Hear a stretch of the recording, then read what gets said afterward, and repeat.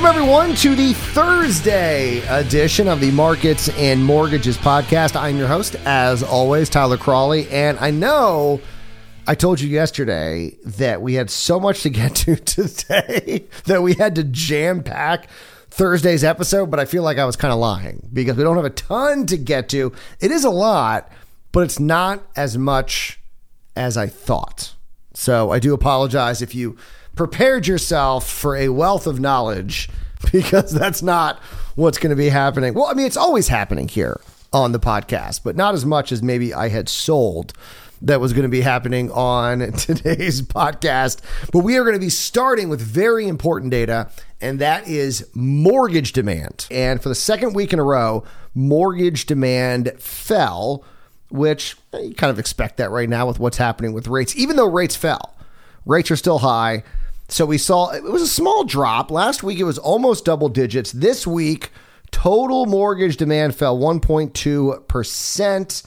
This, once again, according to the Mortgage Bankers Association weekly survey, led, of course, by refi demand. Now, at this point, refis are only making up 32.3% of total applications, actually down from the prior week when it was 33%. So even if you're seeing big movements in the refi index, it's not having an impact on overall demand because they make up such a small amount of total applications. So maybe I shouldn't say that the refinance index, the number was bigger. That's why I said that. The refinance index was down 4% week over week, now down 75% year over year, and the purchase index fell 1%. Now that's a bigger number overall because the purchase index is making up a much bigger component of overall demand. So if the refinance index is making up 33%, that means the purchase index is making up 67%. So even a smaller drop is going to have a bigger impact on total demand. Like I said, down 1% week over week, and now down 16% year over year, which once again, I need to stress, that's still not that bad. I mean, when rates are up as much as they are, the fact that purchase demand is still only down 16%, it's almost like a win, in all honesty here. And then as ARMs continue to grow in popularity, they actually fell. Again, this is the second week in a row they fell to 9.4% of total applications. So anyone that's selling you this line of BS that ARMs are now growing in popularity and it's 2008 all over again, and here, ARMs are going to be the majority of product, it's not even 10%. So keep that in mind when people are telling you how ARMs are coming back. I'm pretty sure they were close to the majority of loans as we got closer to that bubble bursting in 2008. So we're at 9.4%. It's important to keep those numbers in context, I will say. So as I mentioned, the rates actually fell for the week, surprisingly. Well, at least the majority of them did. So the 30-year fixed fell 3 basis points to 5.46%, which is still up 228 basis points from 1 year ago. And the average contract interest rate for a 15-year fixed also fell 1 basis point to 4.72. That, however, is still up 219 basis points from 1 year ago. Now, I mentioned ARMs. ARMs, the average contract interest rate actually increased somewhat significantly, 7 basis points to 4.49%. That is now up 169 basis points from 1 year ago. So rates fell, but in the grand scheme of things are still up significantly from where they were 1 year ago, which is why I keep saying the fact that a 30-year fixed is up 228 basis points and demand is only down 16%. I think it's a win. I'm going to keep saying that. I think it's a win overall. Joe Kahn, the MBA's Associate Vice President of Economic and Industry Forecasting, noted in a statement that even though refis are down year over year, most of the decline has happened in these last 5 months. I mean, there's just been a significant increase in mortgage rates these last couple of months, which is really what's pushed that refi demand just way down, just completely. Khan said, quote, most refinance borrowers continue to remain on the sidelines as a result, and refinance applications have fallen in 9 of the past 10 weeks compared to January 2022, when refinance activity was 66%. Or I'm sorry, it's down 66% from where we were in January of 2022. So you're looking at this big drop, but most of it is just these last 5 months. And you take this data with the data that we got earlier this week, and there are signs all over the place that the housing cool down is upon us. We got falling mortgage demand, even with dropping rates. We got new home sales plummeting like we saw on Tuesday, and we got inventory levels rising. And it looks like the answer to the big question that many had, what was the level of rates, or what level did rates need to get to start causing a cool down? We might have our answer. It might be right in front of us right now. It might be not necessarily 5%, but a little bit over 5% for a 30-year fixed. And then you can extrapolate from that what's happening with different products. And so maybe that's the magic number. It looks like it is. I mean, with what's happening with sales and demand and everything else. And as I will continue to say, this is a cool down, a slow down, not a crash. Contrary to what Zero Hedge and other crash bros out there want you to think, this is what's supposed to happen when rates jump that much. In fact, as I keep saying, and I will continue to say this, you would think mortgage demand would be down more. With a 228 basis point jump for a 30-year fixed year over year, you would think it would be down more than 16%. So it's a cool down. It's a slowdown. That is what we are witnessing. And we got a big report on Wednesday. Speaking of a cool down, we know the economy overall is also slowing down. First quarter, we saw a slight decline in GDP. And that is something that the Fed talked about at their last meeting when they decided to increase rates by 50 basis points. We got the minutes from that meeting. And so before we get into the minutes, they did release a statement with the minutes. And here's what they said. Although overall economic activity edged down in the first quarter, household spending and business fixed investment remained strong. Job gains have been robust in recent months, and the unemployment rate has declined substantially. Inflation remains elevated, reflecting supply and demand imbalance related to the pandemic, higher energy prices, and broader price pressures.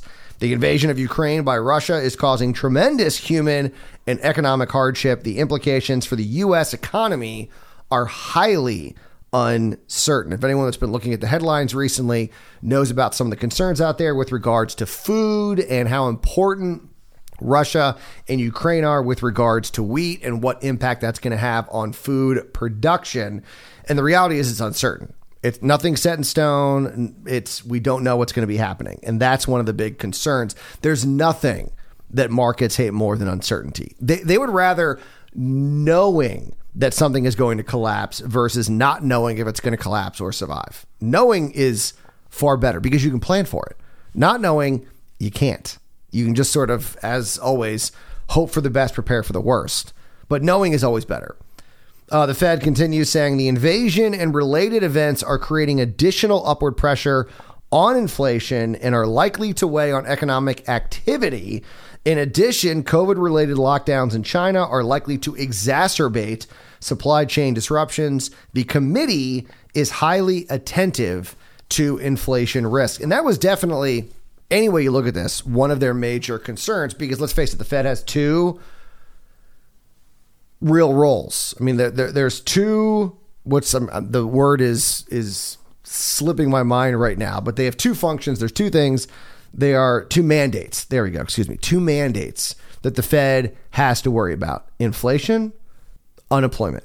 And those are the only things they are supposed to be concerned with. Now, obviously, the Fed has gotten involved in a lot of other things, including they don't want to spook the market and they want to make sure the stock market doesn't plummet. And so there are other things that they are looking at and concerned with, but there are two mandates.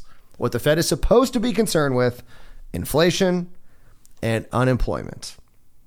And so the fact that inflation is where it is, clearly that is something that they are concerned about. So they released their minutes, and we're going to go through this real quick here. So consumer spending is one of the issues they talked about. So in the minutes, it says, in their discussion of household sector, participants indicated that they expected robust growth in consumption spending. They pointed to several elements supporting this outlook, including strong household balance sheets, wide availability of jobs, and the U.S. economy's resilience in the face of new waves of the virus. And there is one thing I want to point out about the consumer balance sheets. The balance sheets are up. There's no doubt about that. The data is very clear. But I also saw a report today that showed that the people at the bottom, like the absolute bottom, lowest income, they have been just depleted. They're actually worse off than in 2019. So they have completely depleted all of the stimulus, all the money they got, everything else. They're now running on fumes. And so that's not necessarily going to have a huge impact because, I mean, it's unfortunate to say, but they don't have a huge amount of consumer spending, but it can be the canary in the coal mine. And that, okay, now they've depleted their stimulus money. Does that then slowly move up to, say, the lower middle class, and then the middle class, and then the upper middle class? And so that is something that's important to keep an eye on. So overall, balance sheets are up, but there is one aspect of those balance sheets that have already been wiped out, and it may not be reflected in the data because of the small percentage that they contribute to that overall consumer spending.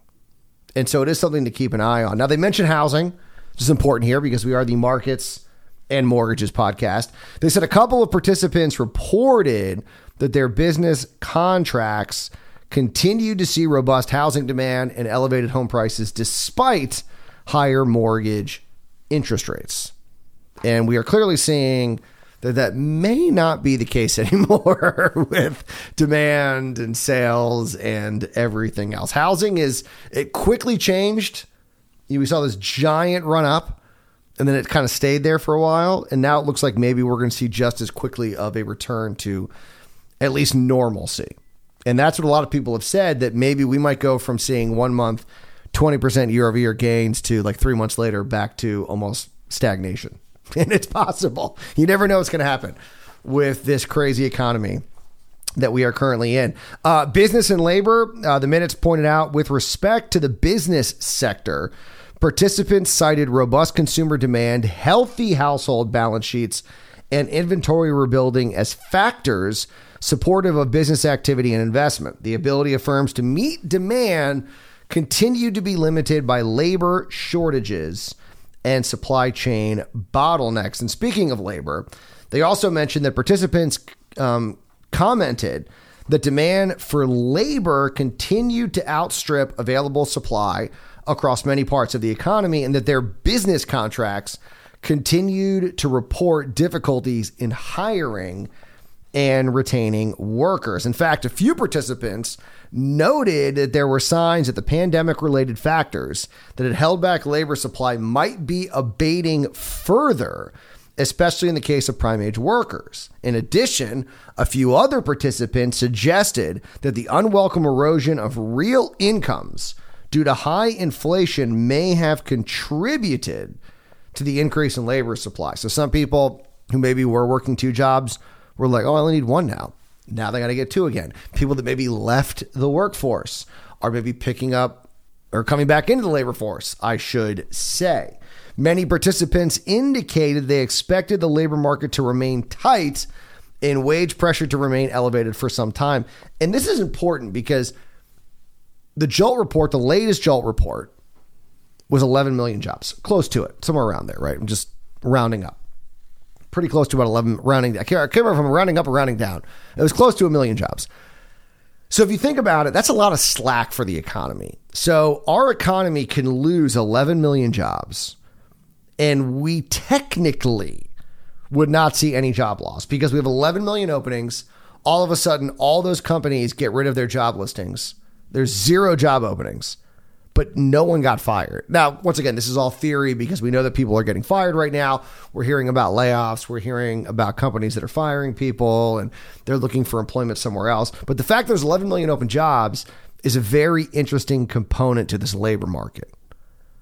And so once again, that 11 million job or those 11 million job openings create a very interesting situation with how much job loss there can be before you start to see a significant impact on the overall economy. So we're just in a very weird place. There is no doubt about that. Now, as I mentioned, one of the big mandates for the Fed, besides employment, is inflation. And they mentioned participants observed that inflation continued to run continued to run well above the committee's longer run goal, and that inflation pressures were evident in a broad array of goods and services.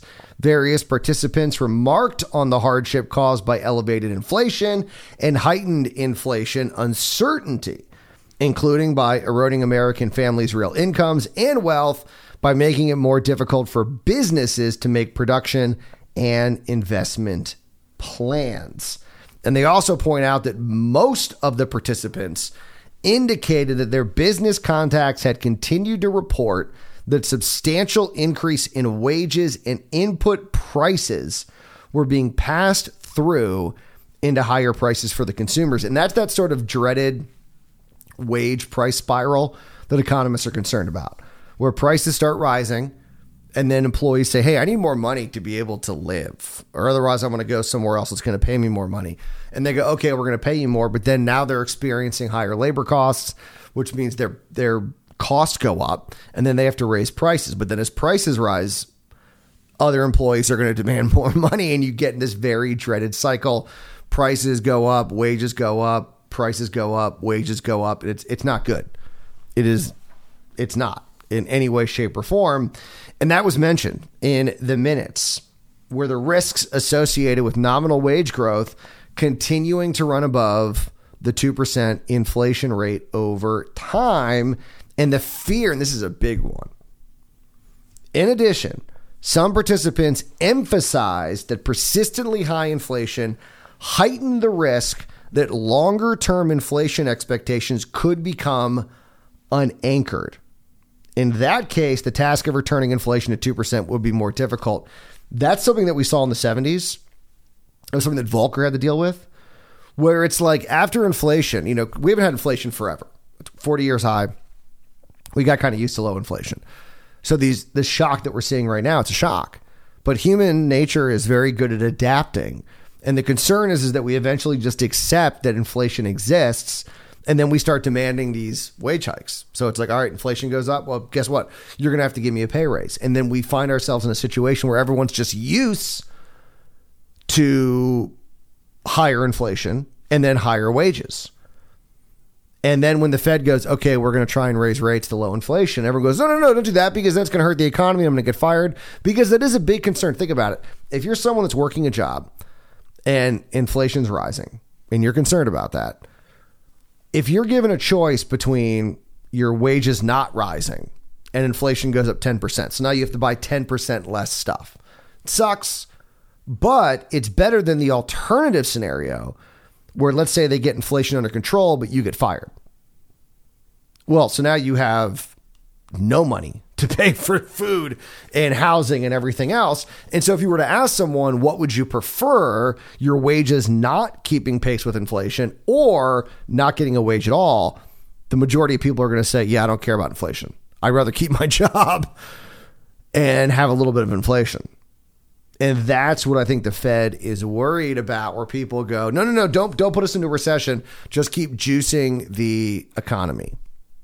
And that is one of the big concerns that they're concerned about. So their goal going forward, participants remained, reaffirmed, their strong commitment and determination to take the measures necessary to restore price stability. That's what their goal is. That's why they raised the interest rate 50 basis points. And they said they are also looking at 50 basis points as sort of being the standard going forward.